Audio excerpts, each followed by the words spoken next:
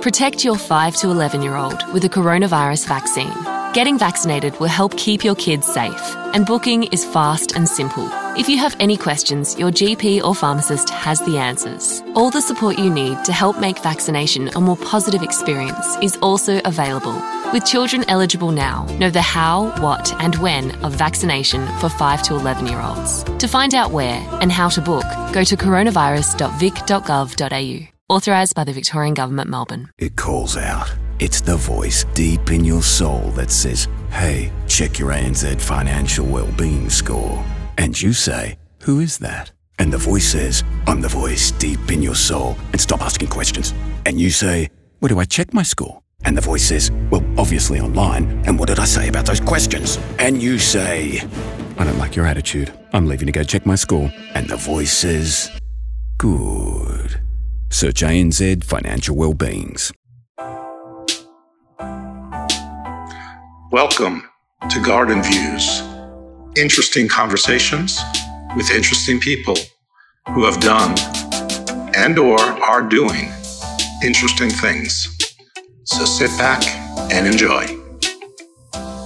Welcome everyone into Garden Views, and we're going to continue with our legal series. And this week we're going to go into mental health. And our guest today is another great member of the Maryland Bar Association who volunteered their time and their experience and expertise with this. This is Dan Mayer. He's like me. He's a native New Yorker, but has made Baltimore his home after going to law school here. So obviously the best of the best, obviously a good person. How are you, Dan? Thanks for coming into the Garden Views. I'm great. Thank you so much for having me. Oh, yeah, it's my pleasure. Thank you again. So Dan is the principal in his own firm. Mayer Law is a boutique law practice which specializes in representing mental health practitioners and practices. He's the principal. I may have said that twice already. And he is he's been a member of the bar since 2009, so going into year lucky 13, I suppose. The mission of his firm is to provide top-notch legal services to the healthcare practices and the mental health practitioners throughout the state. He also has a podcast where he deals with legal ethics and protecting your practice as well, so he can talk about that at the end when he gives you all of his information. Mayer Law is off. I keep saying law like I can't say the word law, which is a really bad trait in both of my careers. One speaking in the podcast, the other being a lawyer. So I should be able to say the word law. Mayer Law is often an outside counsel for other practitioners, even if they maybe have their own in-house counsel. But they are the people that the experts turn to. They pride themselves on a proactive approach and hopefully keep the little things from turning into big things and maybe even avoiding the little things as well. I've talked a little bit about his wonderful pedigree from New York. He went to Baltimore Law, graduated in 2008, and he's got a wife and a family here. And the reason I raise that is because he's got sort of some inside help at home because his wife is a licensed psychologist as well. Yes. Yeah. So that is definitely probably gives you some insight.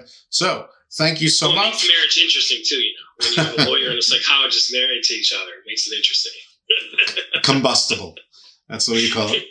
Combustible. So yeah, Dan, thank you again so much. This is an area where I probably know just enough to be dangerous, although I was in-house counsel for what's called a PRP psychiatric rehabilitation program, but that's really sort of on the low scale of the Maryland practices. And really, I was there mostly to get them licensed and sort of up and running, and then went off to do other things. So I wasn't even really there for the actual dispensation of care, except in the very beginning. So, why don't you give us the 101 or the 10,000 foot level, and then we'll get into some specifics. Sure. So I started my practice because there wasn't a lot of people doing this. I talked to my wife, as you mentioned, a psychologist. She has her own practice. I talked to other practitioners, and they were all like, we go to attorneys, business attorney, employment attorney, and they can answer certain questions, but there's other aspects of HIPAA and state, federal law and ethical boards and codes that they don't know. And I realized there was a niche there. And essentially, long story short, I had helped my wife and her practice kind of get up and running, and I realized I really enjoyed it. And in 2018, I started my own practice. And really what we do is just exactly like you said. My focus is always, I want to be preventative. I'd rather not deal with, I'd rather avoid bad situations coming up. So the goal is always to be preventative, to help work with practices to make sure that they're in compliance, that they're doing things the right way. But of course, on the other side of the coin, if things do come up, and sometimes it's unavoidable, sometimes it's unexpected, then we deal with it. We are more of, outside, as you mentioned as well, an outside counsel relationship. I often tell my clients that, if it comes to licensing or it comes to creating a business entity, that type of thing, documents, whatever needed, we can handle it. But much like with doctors, you're not going to go to a brain surgeon if you're going to go to a brain surgeon if you need brain surgery. You're not going to go to a knee doctor if you need brain surgery. There are times, though, where I may say to my client, look, we really need a specialized attorney here, a tax attorney or litigation attorney. And as you know, being part of the Maryland legal community, it's really beneficial that in some ways it's a very small close-knit community because I have a lot of connections and I can refer people to if needed. But it's really just that. It's helping practices be compliant. And, our main focus is looking at how do we help them so they can grow and thrive. For me, the passion behind it comes that by helping these practices, I feel in some way I'm giving back to the community. Mental health in this country is one of the most underfunded, underutilized healthcare services, but there's an abundance need for it. And there's not enough adequate resources. If you talk to a lot of practitioners around in this area, at least, most of them have waiting lists. So to me, the more that I can help practices grow, start, thrive, the more then I can make sure that there are people doing this to help those in need. And those are just for folks who can pay for the treatment or have health insurance that covers it. Yes, correct. And that's another problem, right? Yeah, I mean,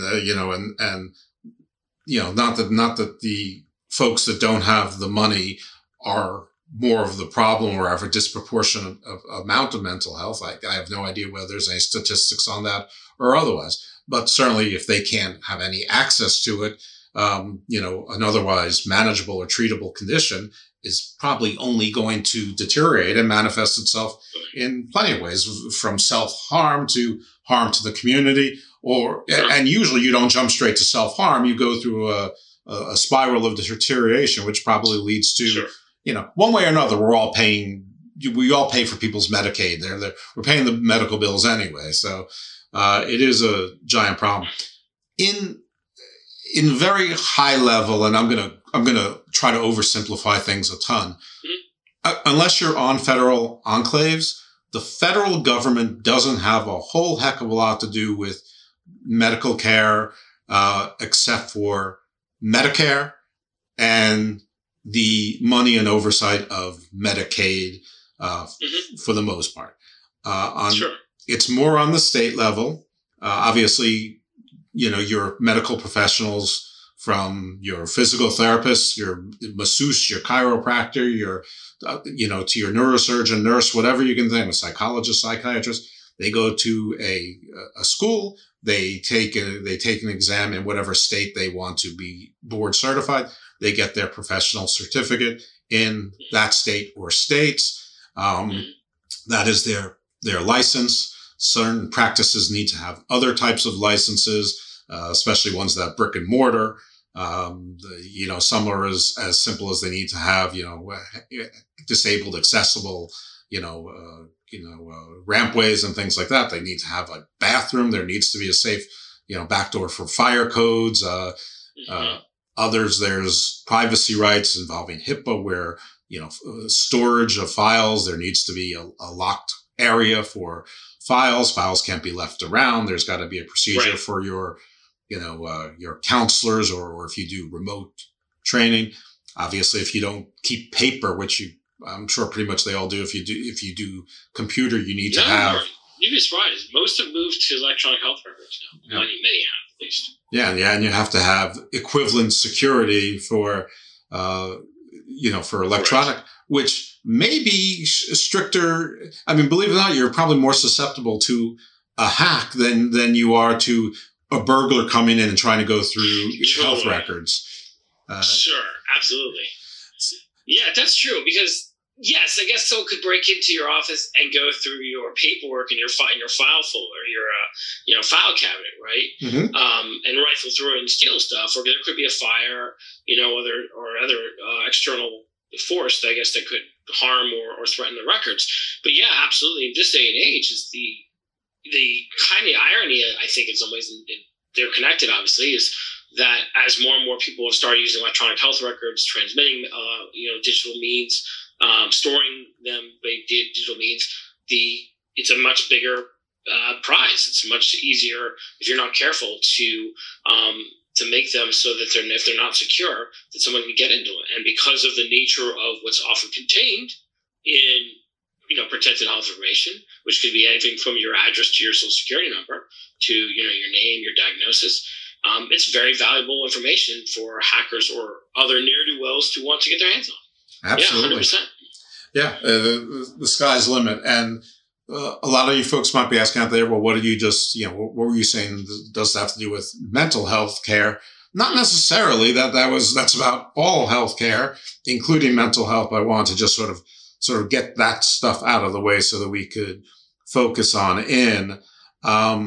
So I think that a lot of times when mental health becomes part of, the conversation is either when it's happening to you, someone in your family, or 6 degrees of separation, or you see it play out in the news, whether you feel a certain celebrity is melting down in public and you're sort of seeing the train wreck in slow to fast motion, or there's a active shooter situation, or you hear about PTSD and veterans, or homeless people and acting out in maybe the subway or whatever it is. That's when it usually comes to the fore. And then there's always like, well, why couldn't anyone help these people? They were red flags. This is not it's not a gun problem. It's a mental health problem. This is not this problem.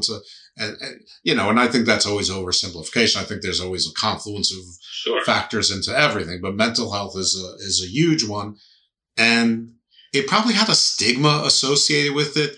Probably still does to an extent, but, probably until 20 years, I don't know that anyone was really fighting back to try and say, hey, your brain is an organ just like your heart. And if there's something wrong with your brain, it's nothing more to be ashamed of than if there is with your heart or your kidney or your knee or whatever. So, I mean, would you agree that the stigma might be one of the biggest reasons why there's a problem, and one of the biggest reasons why there seems to be sort of like almost like a populist resistance to funding programs? So I think there's 3 points here. Number one, I want to touch on something you said, and I think that the issue with a lack of access, the lack of funding, lack of support for mental health in this country, it still remains vastly underfunded. There's not enough resources to go around. I think that directly contributes to what you were just saying about, well, why is there an increase in school shootings? Why is there, when you see a celebrity having a meltdown, you see something in the news, or you have a friend or family member, and the answer is always like, well, they couldn't get treatment. I think, why didn't anyone treat them? A lot of times it's because they can't get access because, for example, and I was saying this to you earlier, in this area where we are in Maryland, for example, a lot of the mental health practices have long waiting lists. Right, and you could wait 6 months to get out. If you're in a crisis, that's a really serious situation.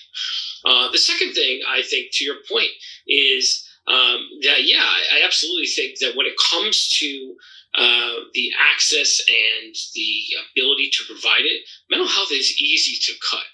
Right, it's one of the first things I would argue gets cut in a budget because it's not tangible. Right, you need to fund the police. You need to, fund streets, and you need to fund school education.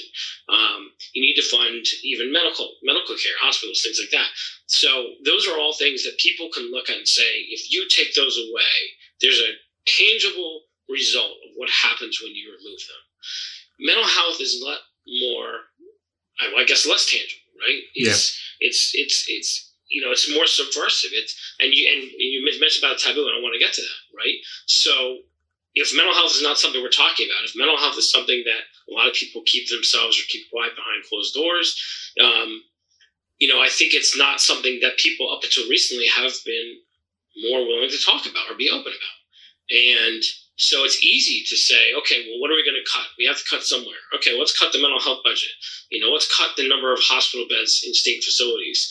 Let's cut, this or that that's directly related to healthcare, mental health care, right? And so it's not then until all of a sudden, right, you have someone who was in a hospital, right, was there because they were dangerous to themselves or others, they get released, then they go off and do something because they didn't have anywhere to go.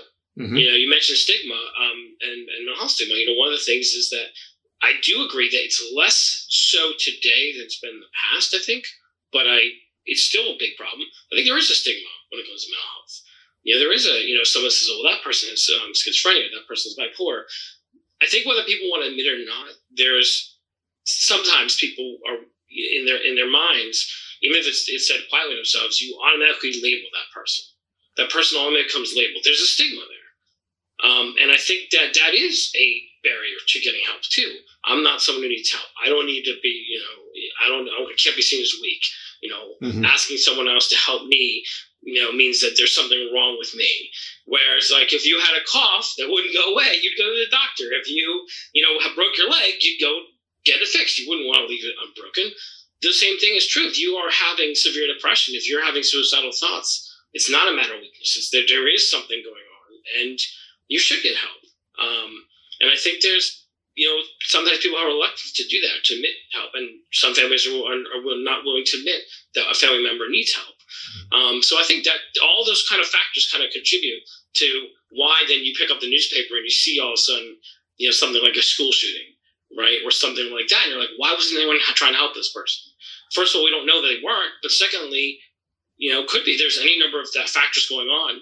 We in this country, in my opinion, personally, this is just my personal opinion, don't do a good enough job with funding mental health. We just don't. Yeah, I think that's certainly the case. I don't know who said it, but at some point, some political pundit said, at some point, politicians stopped doing what they knew how to do. They stopped caring about trying to pick up the garbage and deliver mail, and they started focusing on doing things that nobody knew how to do. So they would focus on poverty. Nobody knows how to fix poverty. They would focus, and it seems like, there's also this rugged sort of Americana pride. I mean, I think you touched on it, where people like... Finding it hard to get motivated to exercise? Join the push-up challenge and complete 3,139 push-ups over 24 days in June while having fun, getting fit and shining a spotlight on mental health in Australia. Register for free at thepushupchallenge.com.au.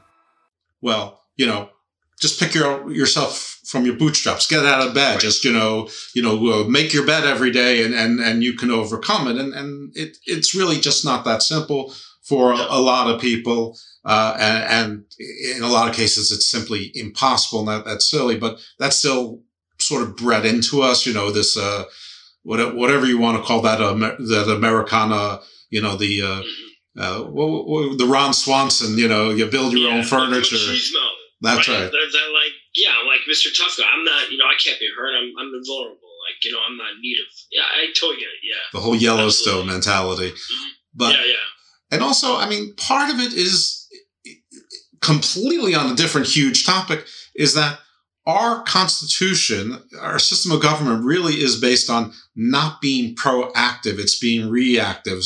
There's the old precept, it's better that 100 guilty men go free than one innocent man go to prison. And all of you can point to a million cases where that hasn't been the case and where, we don't necessarily always feel that way.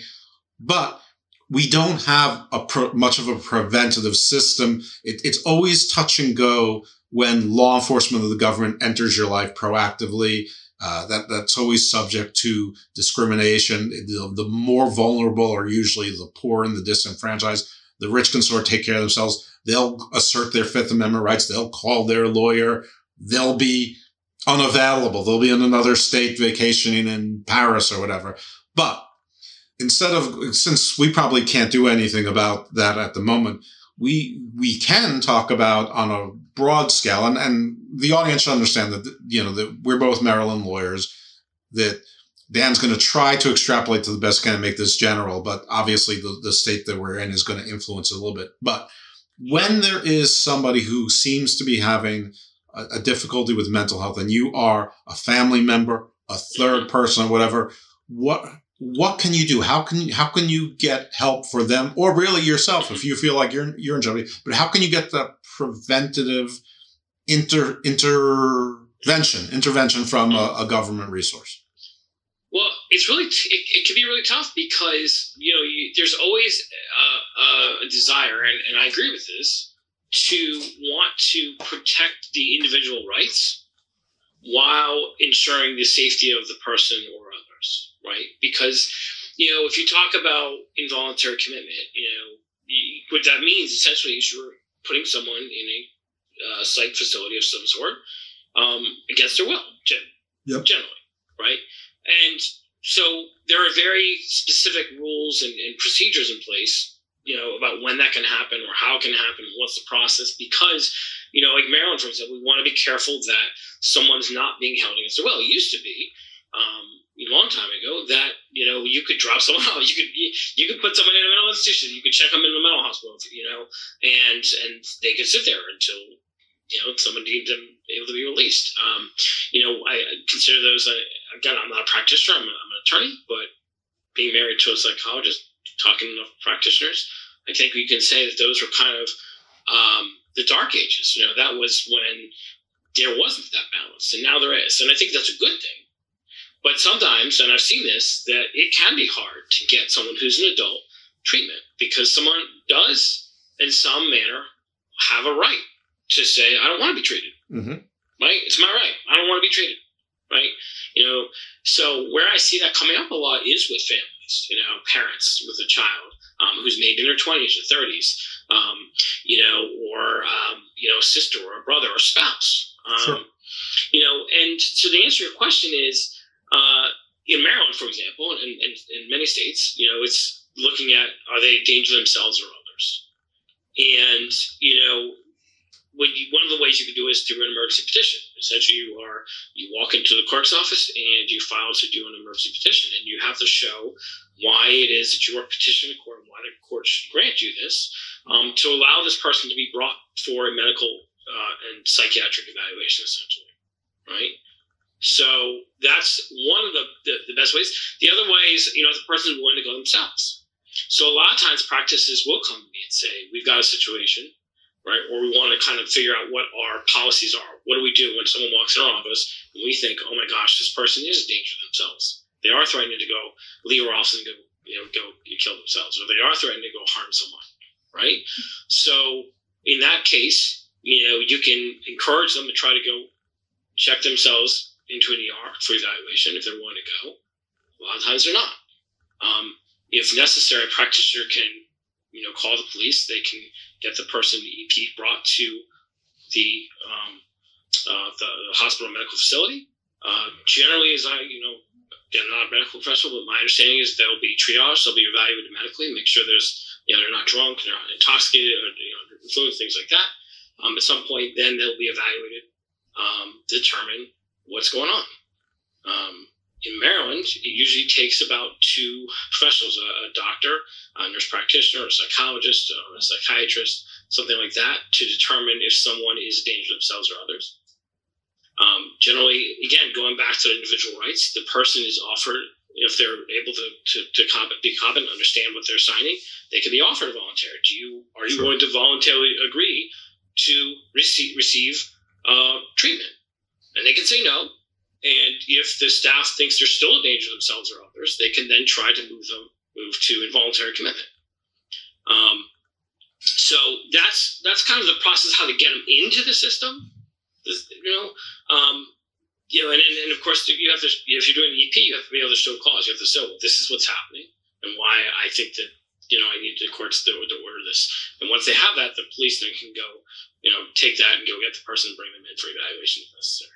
Is there I will say that I want to add one thing. I will say, having worked with clients and their families where the client's been sitting in a psychiatric ER for like 3 days, that's extremely traumatic to them. Even if they are, essentially in such a state that they have no idea what's happening, it's extremely traumatic, emotionally traumatic to them. So I always am like, if the best thing that can happen is if the family can help the person, get the person in the car, walk them to drive them and get them in the hospital with family around them, it's a lot less traumatic than having the police go find them, and cart them off to the ER.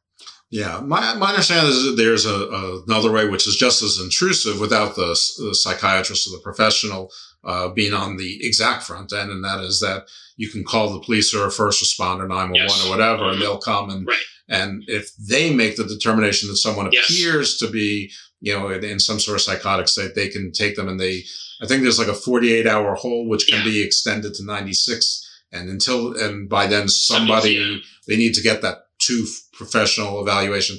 But I also that's how the practices will do it. If someone has someone at their office where this is the case, they can do that. That'll happen sometimes. But anyone can do that. I mean, literally, for better or for worse, anyone can institute that. Now, whether the police or the EMTs think that there's an issue or not, I mean, I don't know if they err on the side of caution or if they err on the side of I don't want the paperwork, or if it's case by case, or probably varies from person to person, county to county, municipality to municipality. It's probably completely all over the place.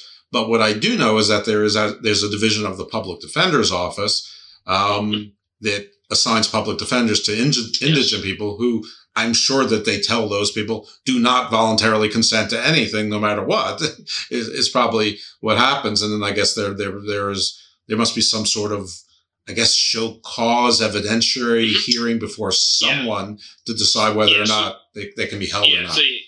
Correct. Yeah. So what will happen is if someone says, no, I'm not going to sign a voluntary, in Maryland, for example, if I'm not going to sign a voluntary and the staff believes that they are endangering themselves or others, they can move to try to involuntarily hold them. At that point, within 10 days, they have to have a hearing to determine with an administrative law judge to determine whether the hospital or facility has the right to detain this person against their rights, against their will. They're being held while they're waiting for this 10 days. Yeah, right? Absolutely are. Yeah, and I will tell you, I've met with clients where they're staying in a psych facility, and some of them are very with it. They understand exactly what's happening, and they're just like, I want to go home.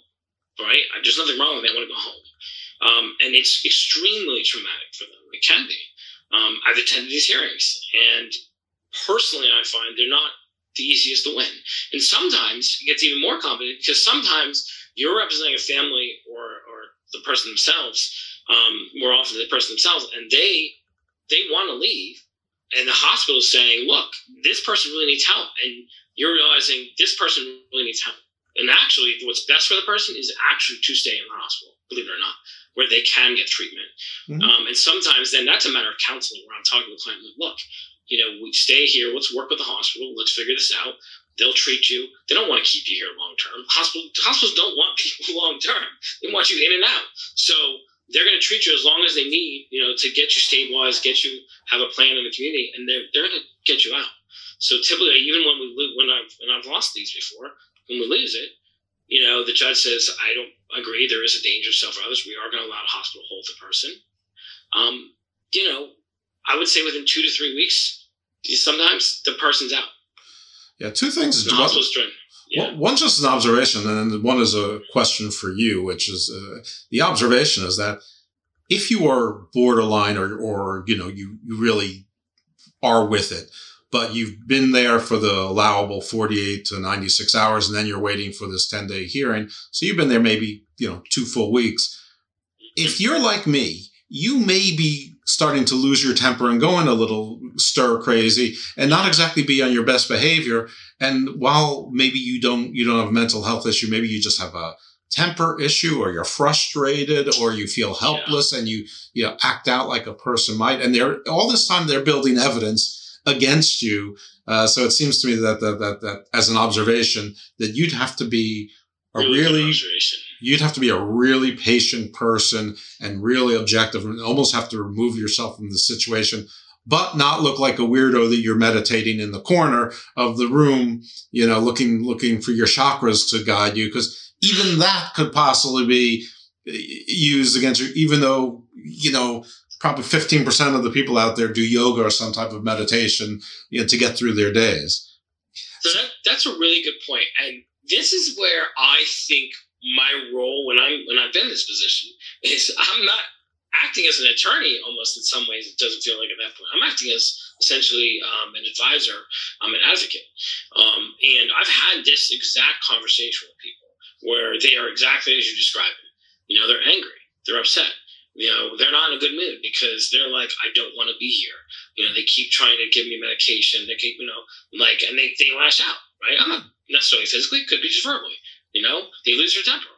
The truth of the matter is that they're in a facility with others who may be severely also mentally ill, right? And they may have lost their job. They haven't shown up, right. And the reason they haven't shown up, they're missing out. Yeah, I've represented people where they're sitting in a hospital over the weekend and we can't even get anything done until Monday or Tuesday. And meanwhile, that weekend it's their children's birthday. Now they're missing a kid's birthday. Right. So yeah, they're not always in the best place. And I literally have to say to them, look, I'm going to need you to do me a favor here. I need you, when you feel you're about to lose it, I need you to walk back to your room, go take a breather, go read a book, do whatever, sit and chill. I don't care. I need you to be on your best behavior around the hospital staff. And I'll say that. I've had that conversation because I'm like, you're right. You said it just now. Yeah, they are making notes. And I've gotten to these hearings where the hospital produces a record like, well, they were combative on this day. They were combative this day. Refused medication on this day. And they have records of it all. And so I'm always like, the more you can show that, hey, okay, I get it. It sucks that I'm here. I'm going to work with you because I want to get out. You're not combative. You're, compliant. I'm not saying, look, it's not a bad situation. But if you feel yourself getting mad, instead of yelling at the nurse, walk back to your room. Yeah, it's the only way to help yourself. Disengage. Yeah, it's the only way, because it will come back to bite you at the hearing. Right, you have to disengage from yourself, but not so much to look catatonic. Right, but someone has to be in the right mindset to hear that. Sure. Right? If I have a client who is truly in a place where, they're not able to even understand what's happening to them, that's a much harder conversation, if I can even have the conversation at all. So there are some times where that's not even possible to have. Question that comes up a lot, though, is then how does that person consent to legal services? How do they hire you as an attorney if they're not competent? Like if they're not sitting there, they have no idea what's happening. How do they hire you as an attorney? Generally, what happens is we try to talk to them. If we feel that they can sign, they can hire me as a counsel when I will. If not, then in that case, I actually am an advocate, but it's usually the family hiring me, right? And I'm advising the family on what to do. And I may meet with the person at the hospital, let me meet with them. But a lot of times then I'm advising the family. So that the issue does come up sometimes, that there are people who are in a situation like this where they can't even sign a legal document to acknowledge, legal services. Well, that's interesting because that actually goes into what was my question. It's probably what you would have gone to next anyway as a next logical point. I mean, when you are hired to represent the client, whether it's by the client directly or by the family because the person has been deemed incapable, or maybe they just didn't have the money to afford it and the family hired you anyway, with criminal defense, it's easy. Someone hires you, you're there to zealously advocate for your client. It's the state's burden of proof. It's people don't like to hear this, but it isn't your job to consider what's best for society. You have to leave that at home. That's the state's job. You're there to help your client. And maybe something else might be in their best interest, like a plea bargain or something like that. But you don't get to make that decision. In this case, where you're someone who doesn't maybe have capacity, or maybe it's in their best interest to enter into the settlement, voluntarily agree to some sort of plan which will get them discharged in a couple of weeks, but they'll do outpatient or go through some program or whatever, but they absolutely don't want to. Even if family is the one paying you, I guess you still represent the client, just like if someone's mother pays for you for your murder charge, you still represent the client. What do you do? Do you have to then, if the client says, nope, I want to fight this, do you have to fight it? Or do you have more of a counselor role than attorney role where you can do what you think is in the person's best interest because their capacity isn't 100% adjudicated yet? You're almost like a ward. That's a really good question. And I think you nailed it on the head is it's the best interest of the client. If the person is able to have a rational conversation with me, if they're able to understand what's happening, if they're able to discuss with me, and they feel they have capacity, as you said, to agree to legal representation, I might have a conversation with them and say, hey, look, here's the best way. Here's how we can expedite this, get you out of here, right? We want to present a plan to the hospital, show that there's a plan, a place for you to go when you leave. They're going to be looking to see that you're going to, be accepting of treatment. I've lost a hearing with at an LJ, at a involuntary commitment hearing. I've lost a hearing before because the judge said, look, at the end of the day, yes, there's a caring family out in the community. Yes, she has a home to go to. The problem is that there is members of the family, including her own parents, who don't believe in psychiatric care, who don't believe in psychiatric medicine. And she is here in the hospital and she's refusing psychiatric medicine. So how can I release her? Because she's going to go back out and there's not going to be a treatment. She's not going to get the treatment she needs. The parents are not going to make sure she gets the treatment she needs. Sorry. That makes her a risk to herself. If there's certain, and especially that becomes the case when there's underlying medical conditions. In addition to whatever psychiatrically is going on, if someone has diabetes or a urinary tract infection or some other illness or disorder medically that would kill them or significantly harm them if they're not on medication and they're refusing medication, are they a danger themselves then? I've lost a case where the judge said, I believe they are. So I have to agree with the hospital, right? So there are times where I have to talk to the person and say, look, I want to get you out of here. The best way we can do this is we work with the hospital to get you out of here. Then we get you out of here faster. There are other times, where the person's like, nope, I don't agree to anything. I'm not agreeing to it. Won't do it. Like any representation of any type, any field of law, if I think this has happened once, where if I feel like I'm truly in a position where I can't do anything to help the person, where they won't listen to legal advice, where there's nothing I can do to make things better here, then it might be that I have to say, look, I can't help further. To get Victorians back to work and grow the economy, Jobs Victoria is backing small businesses and job seekers. There are free services to help employers find and hire staff, including up to $20,000 wage subsidies. And for job seekers, there's free support to connect you to jobs, training and careers counselling. So if you're looking for work or workers, Jobs Victoria is ready to back you. Find out more at jobs.vic.gov.au. Authorised by the Victorian Government, Melbourne. Right. That can happen, but it's rare. It's more along the lines of I give my advice and we try to figure out what the best way is. But yes, there are some times where someone will say to me, I don't care. I want to go to hearing on this. I'm going to fight this. Okay. We probably are going to lose. Okay, fine. Let's do it. Okay. And I'll explain. I'll go through what's going to happen if we lose and what will happen, what we're trying to do. And they will make an educated decision. I will inform them, right? I'll make sure that I have their consent. I'll inform them of all the rights and ramifications, and they'll make a decision. That's when they're able, right? As you said, they're competent to make that decision. If they're not, I'm consulting the family. Again, in that case, if I'm consulting the family and the person's not competent to be able to hire me as an attorney, I'm not necessarily their attorney in that case, but I am the attorney of the family trying to help them and saying, this is what we should do. We should ask for this. We should do this. So I'm working it that way. So there's a lot of times where I'm an advocate, not a direct attorney. Right. And there's parallels in other areas of law. I mean, I use the criminal defense one where there really isn't, where I suppose there could be in some cases, but it's attenuated. But there are in other cases like estates where you might represent some relatives and not the estate itself, or the estate itself and not certain relatives who have claims, or in a divorce or other family situation, you might be the attorney that represents minor children, while there's attorneys on either side for the divorcing parties or the separating parties. And there might be other attorneys for the sets of grandparents who want to have grandparents' rights. So that's, and sometimes you can work together and sometimes you can't. So it's maybe not as unusual as it sounds. There's just sort of the added layer of whether the client can really understand or consent, but sometimes we just do the best we can within the bounds that have been drawn for us by the courts and the codes. Mm-hmm. Absolutely. That is, and I would say that you hit the nail on the head there. That's what it is. You do the best you can in situations and try to help as best as you can. This is not, as with anything, with criminal law too, it's never easy. There's never a straightforward answer. There's a lot of nuances, and every case is different. Right. That's for sure.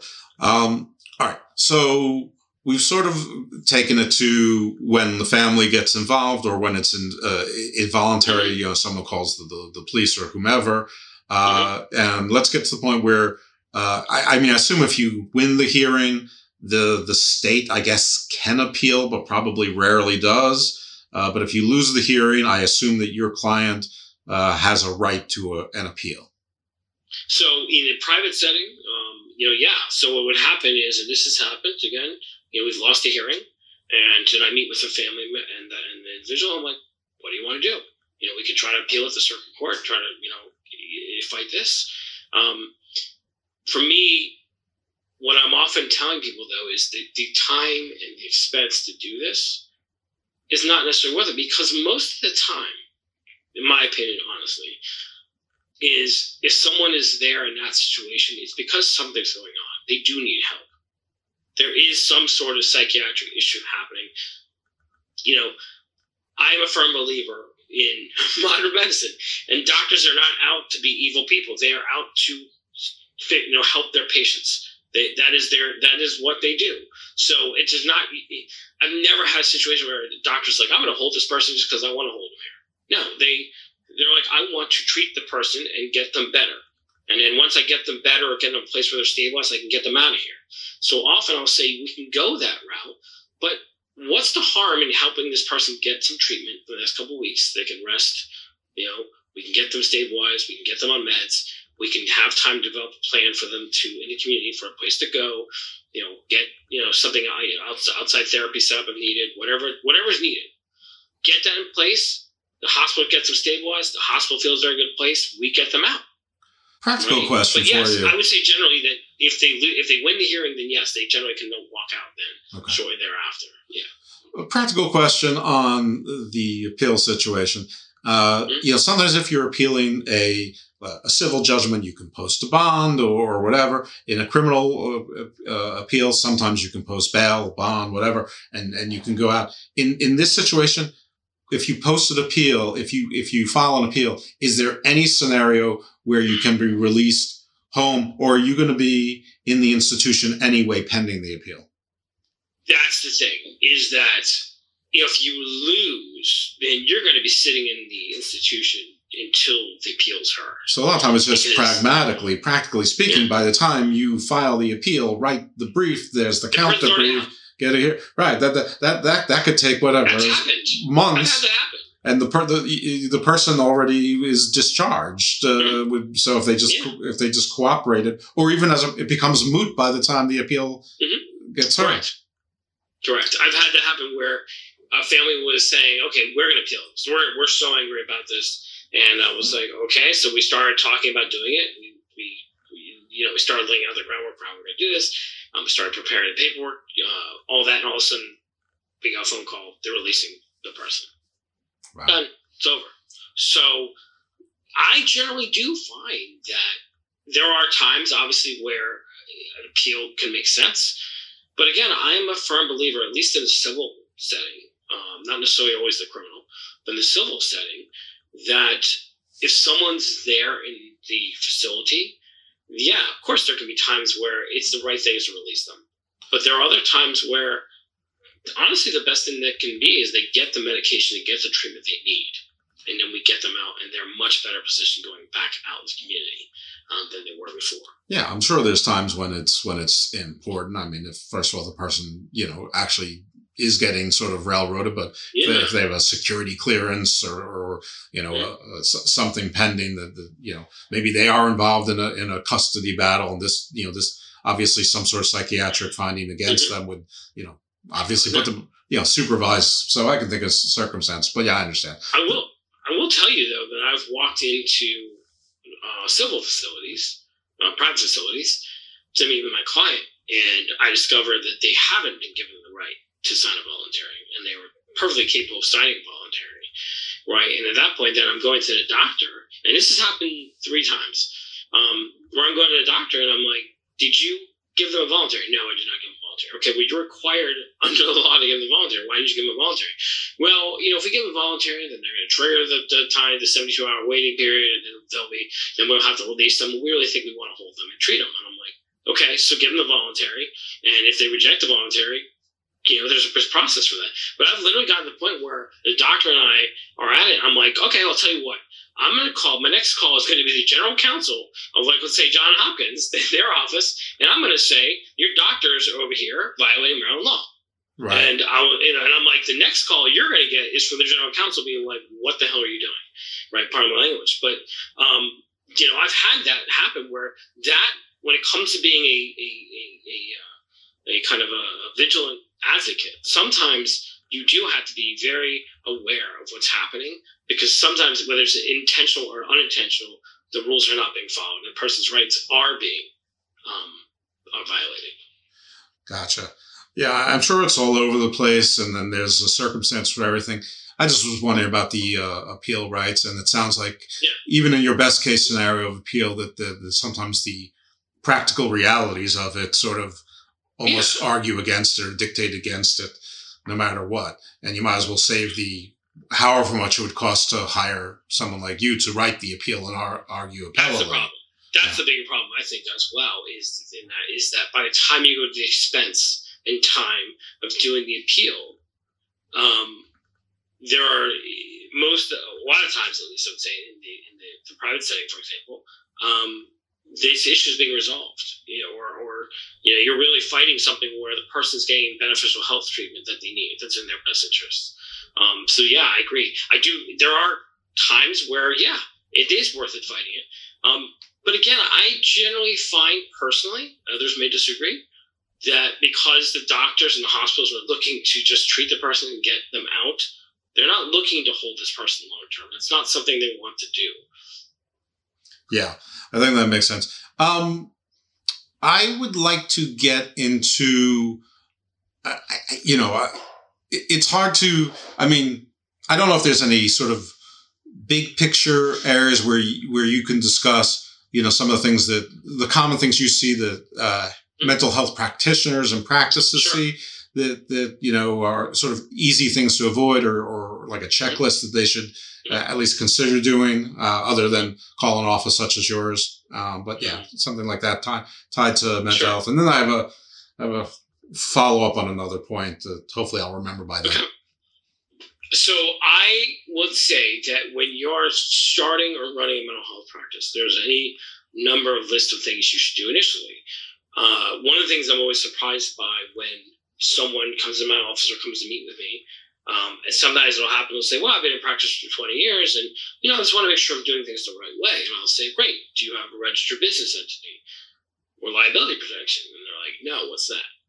And I say, okay, so that's a problem. Yeah. You want to make sure you have some sort of liability protection, an LLC, S Corp, something like that. Depending on the state, California, I know has very specific entities that professionals have to use. Maryland has the LLC, the S Corp, that type of thing. I always say to clients, you need to have your team together. You need, it's who you hire within your practice is as equally important as who you are hiring outside your practice. So if you're running a practice, you really need to have an accountant. You need to have a bookkeeper. You need to have an attorney. You may want to have an HR person. So you want to assemble your team. You want to make sure you have your documentation together. Yes. One of the things that sets healthcare and mental health practices, I think, apart or makes them specialized is that there are all sorts of ethical rules and federal and state laws you must follow. There's paperwork that you must give.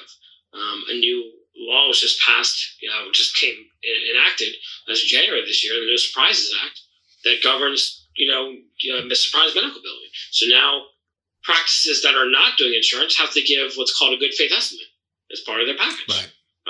There's informed consent. What's in your informed consent? You have to make sure all that's correct. If you're doing any sort of outdoor therapy or teletherapy, usually there's consent and waivers with regard to that. So there's all these things you kind of have to put in place. One of the things I see that's coming up a lot, lot, and this is true for across, I think, for other jurisdictions too, is the issue of mandated reporting. What happens when you have, you're in session, whether it's an adult or a minor, and they say, when I was a kid, I was sexually molested by my uncle, right? Or it's a kid who says, my uncle came over this weekend and sexually molested me. What do you do?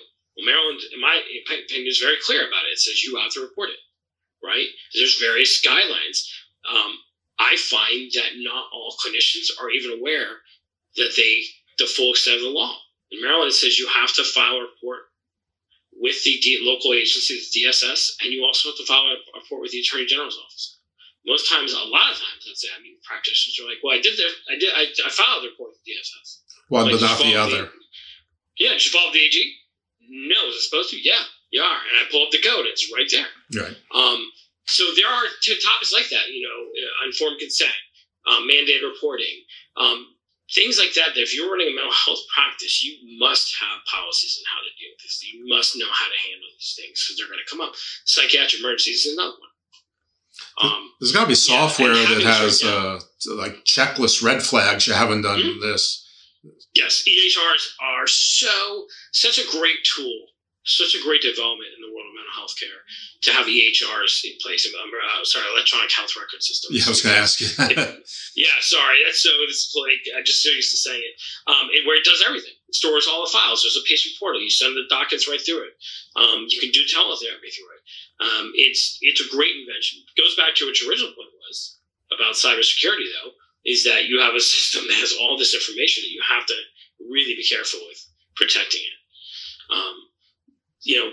I think that there's a number of different things as a practice owner. I often tell practice owners too to be aware of when they go through training, whether it's become a psychologist or a therapist or a social worker, whatever it is, and you want to start practice, you're not just a healthcare professional anymore. You're a CEO. You run a business. There is a business side of it and there's a healthcare side of it.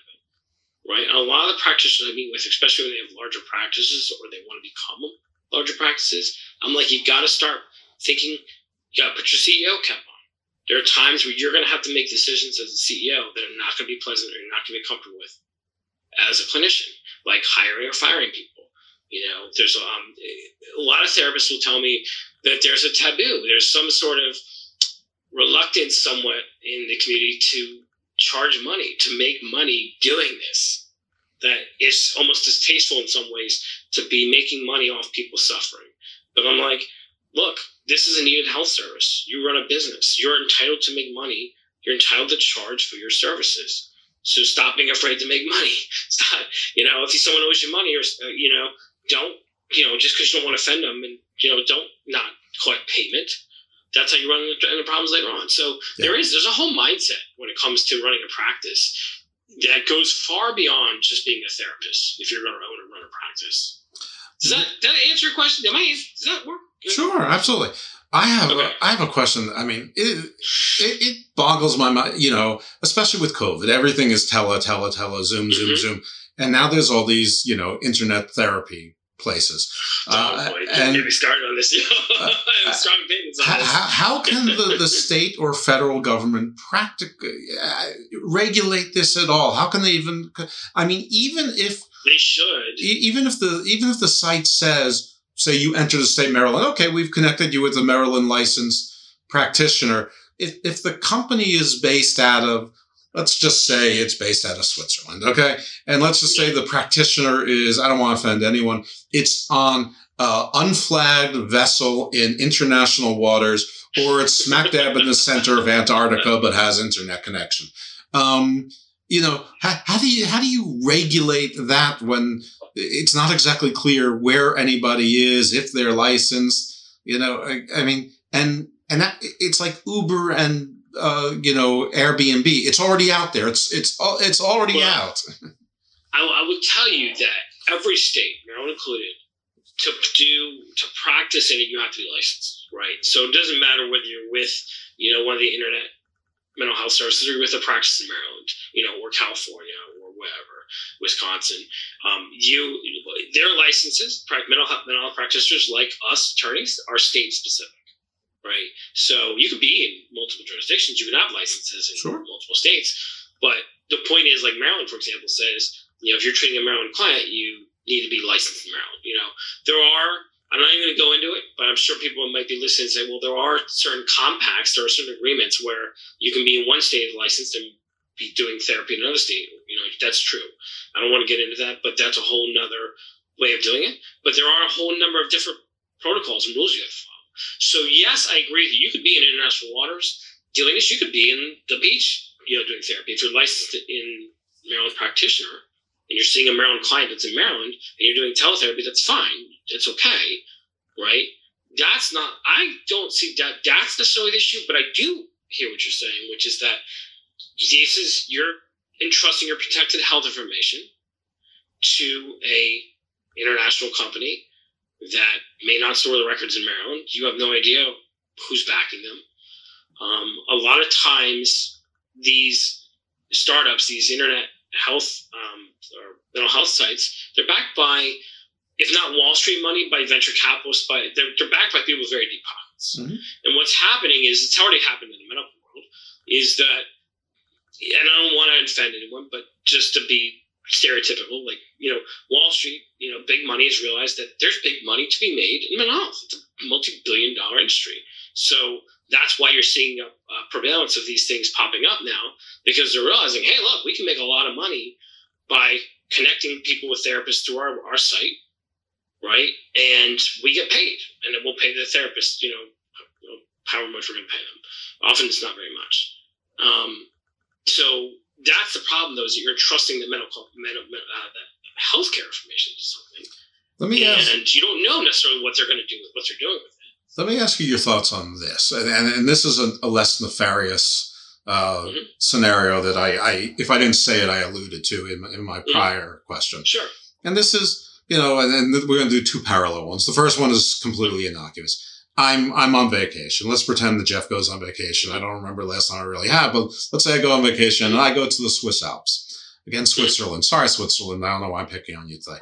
I have a breakdown. I have a panic attack. I go to see a therapist, a psychiatrist, psychologist in Switzerland. They're licensed in Switzerland, obviously not in Maryland. I'm seeing them. I went to go see them. They're like, I don't have to be licensed in Maryland. Of course not. I'm in Switzerland. You came to me. No issue with that. So on the internet, you go onto the site, you go find me a therapist, and basically they pair you up with someone in Switzerland, and the person in Switzerland says, no, of course I'm not licensed in Maryland, or they don't say it. This is the unsaid part.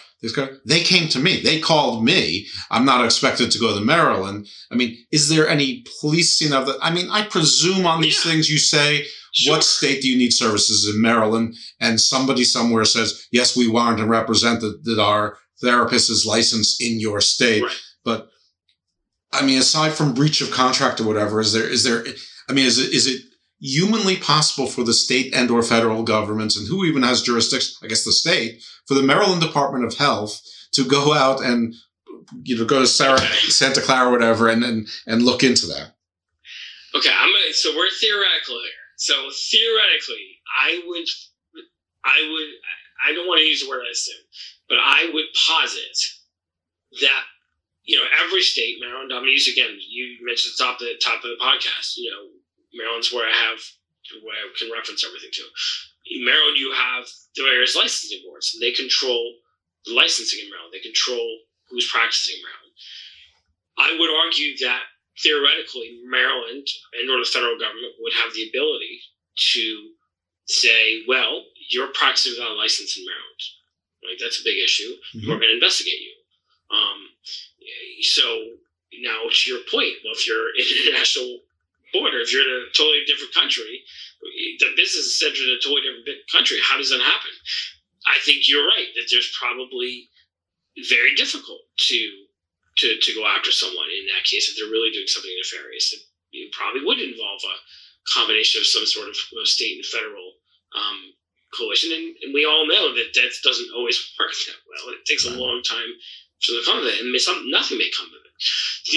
I guess the best recourse would be to say, well, if you're a therapist, it doesn't matter where you are, if you're in, the middle of the desert or an island or, off the coast of California or whatever, if you're treating Maryland clients, you need to be, licensed in Maryland. You need to have a Maryland license. Yeah, I would agree that would be a best practice for the practitioner. Right? That's probably the best, And I would think to these companies, it would be to their benefit, and they probably do, I would assume, that it's too much liability to not be verifying this information. I would think so. I mean, there are legal there are legal services companies, and they make sure that their attorney networks are licensed in those particular states and things like that. And I presume there are similar safeguards. And I will tell you that there is something in a scenario that's come up though that is challenging, and that's where you have a Maryland therapist who's treating someone. They work for the federal government, generally it's federal government. Right, or it could be a private company, and they move abroad. Right. Now let's say the client is in Switzerland. Right. Right, and that's where they live now.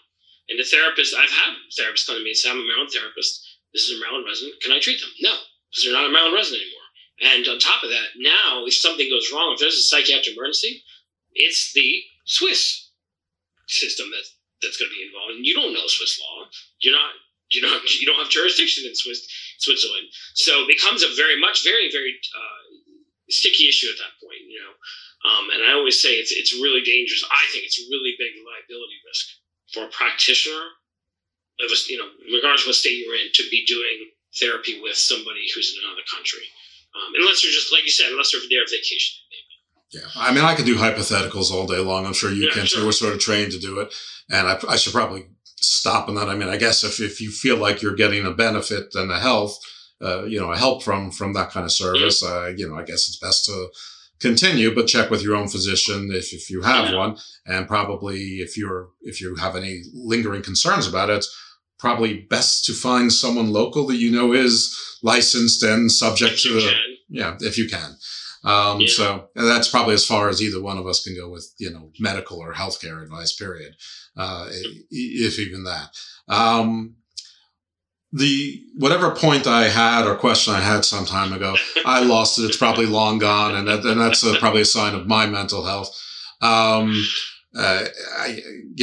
Hopefully it wasn't too important. But I did want to, I guess the $64,000 question adjusted for inflation is, if you were to be able to change certain things in the system, with the proactivity, with the intervention, would you have it parent control? Would you have it school control? Would you have it someone's treating physician control? First responders? How would you like to have it fixed? I mean, I think that there's hazards with all of those, to be frank, but you can't have a committee, a 5-person committee, trying to adjudicate preventative measures on every human being on earth. That would be so.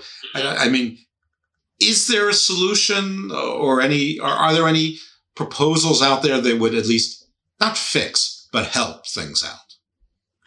It's one of those things where I had this conversation like 2 weeks ago with someone, and they made a good point. They're like, it's really kind of like the Middle East peace, right?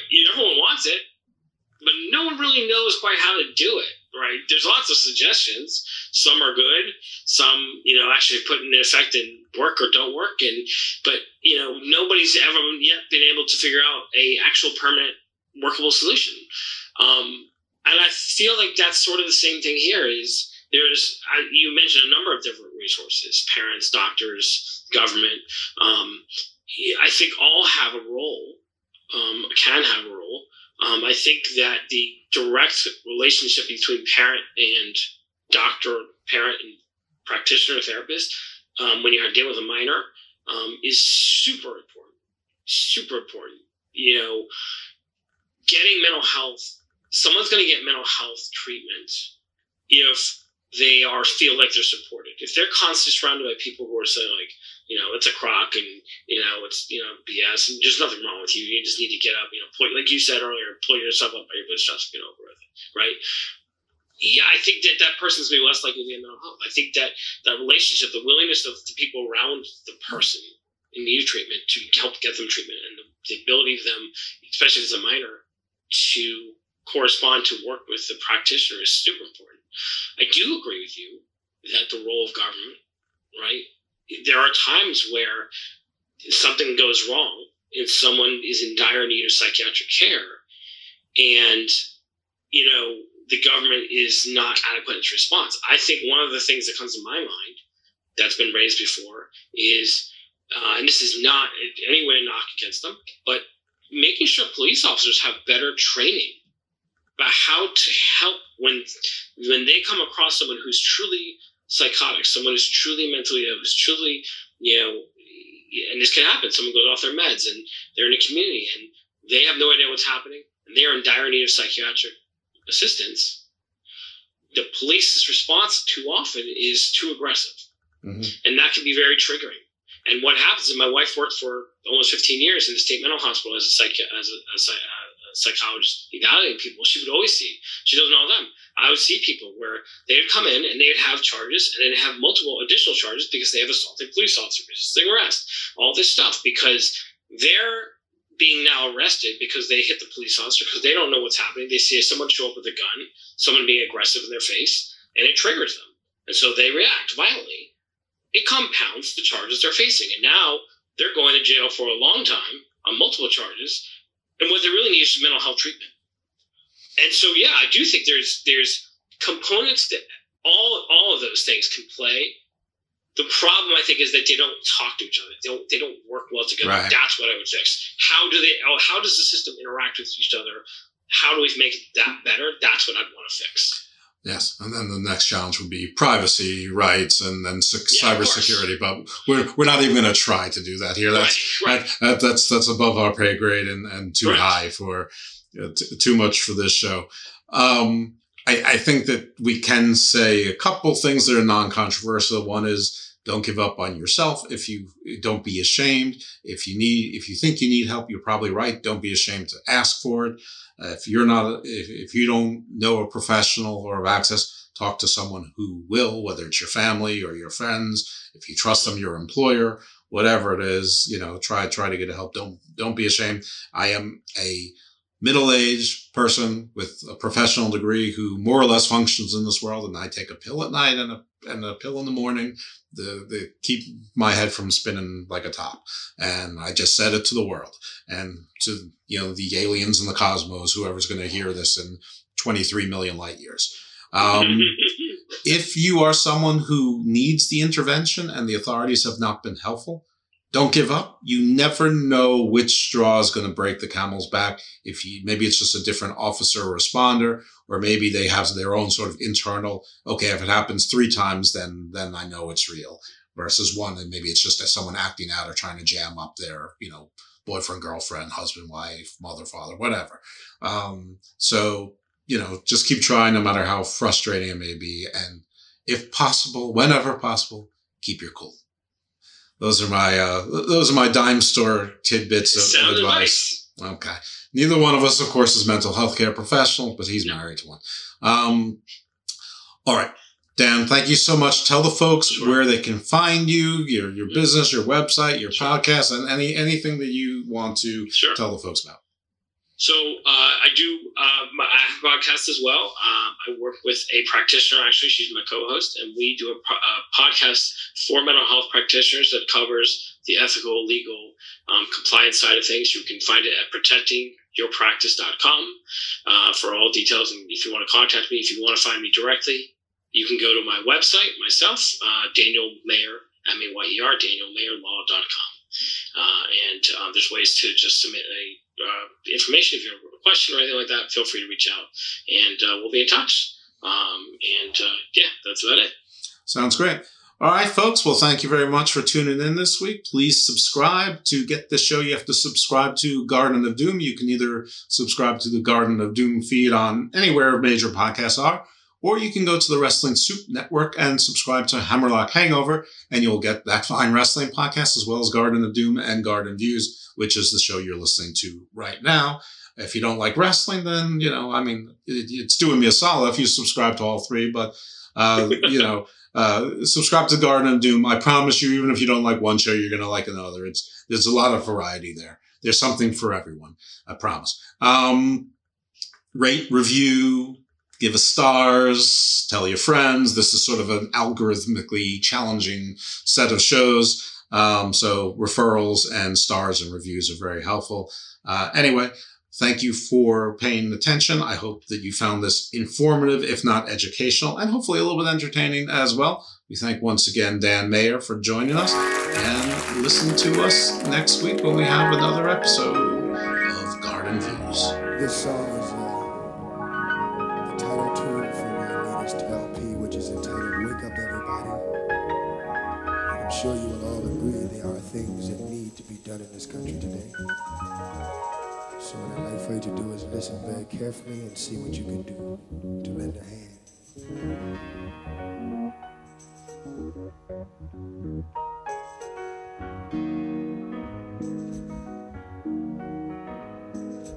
Wake up everybody, no more sleeping in bed, no more back thinking, time for thinking ahead. The world has changed so very much from what it used to be.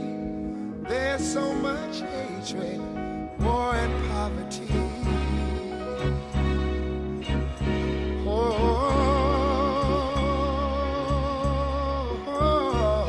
Wake up all the teachers, time to teach a new way. Maybe then they'll listen to what you have to say.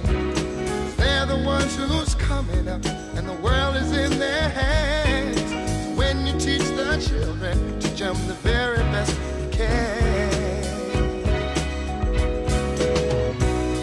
The world won't get no better if we just let it be.